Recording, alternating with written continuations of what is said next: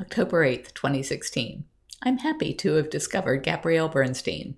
I don't think she's said one new thing yet, and I've listened to hours of her talking, but she's reminded me to lean on God for inspiration and to operate from a place of love.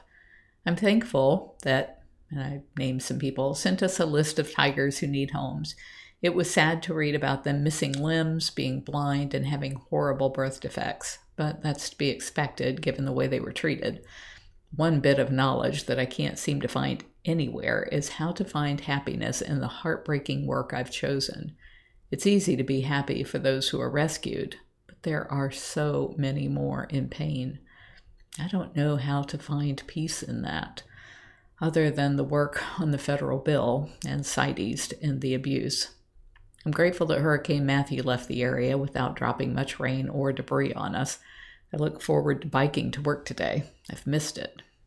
If you enjoy these video blogs of my diary, please like, share, and subscribe. Thank you.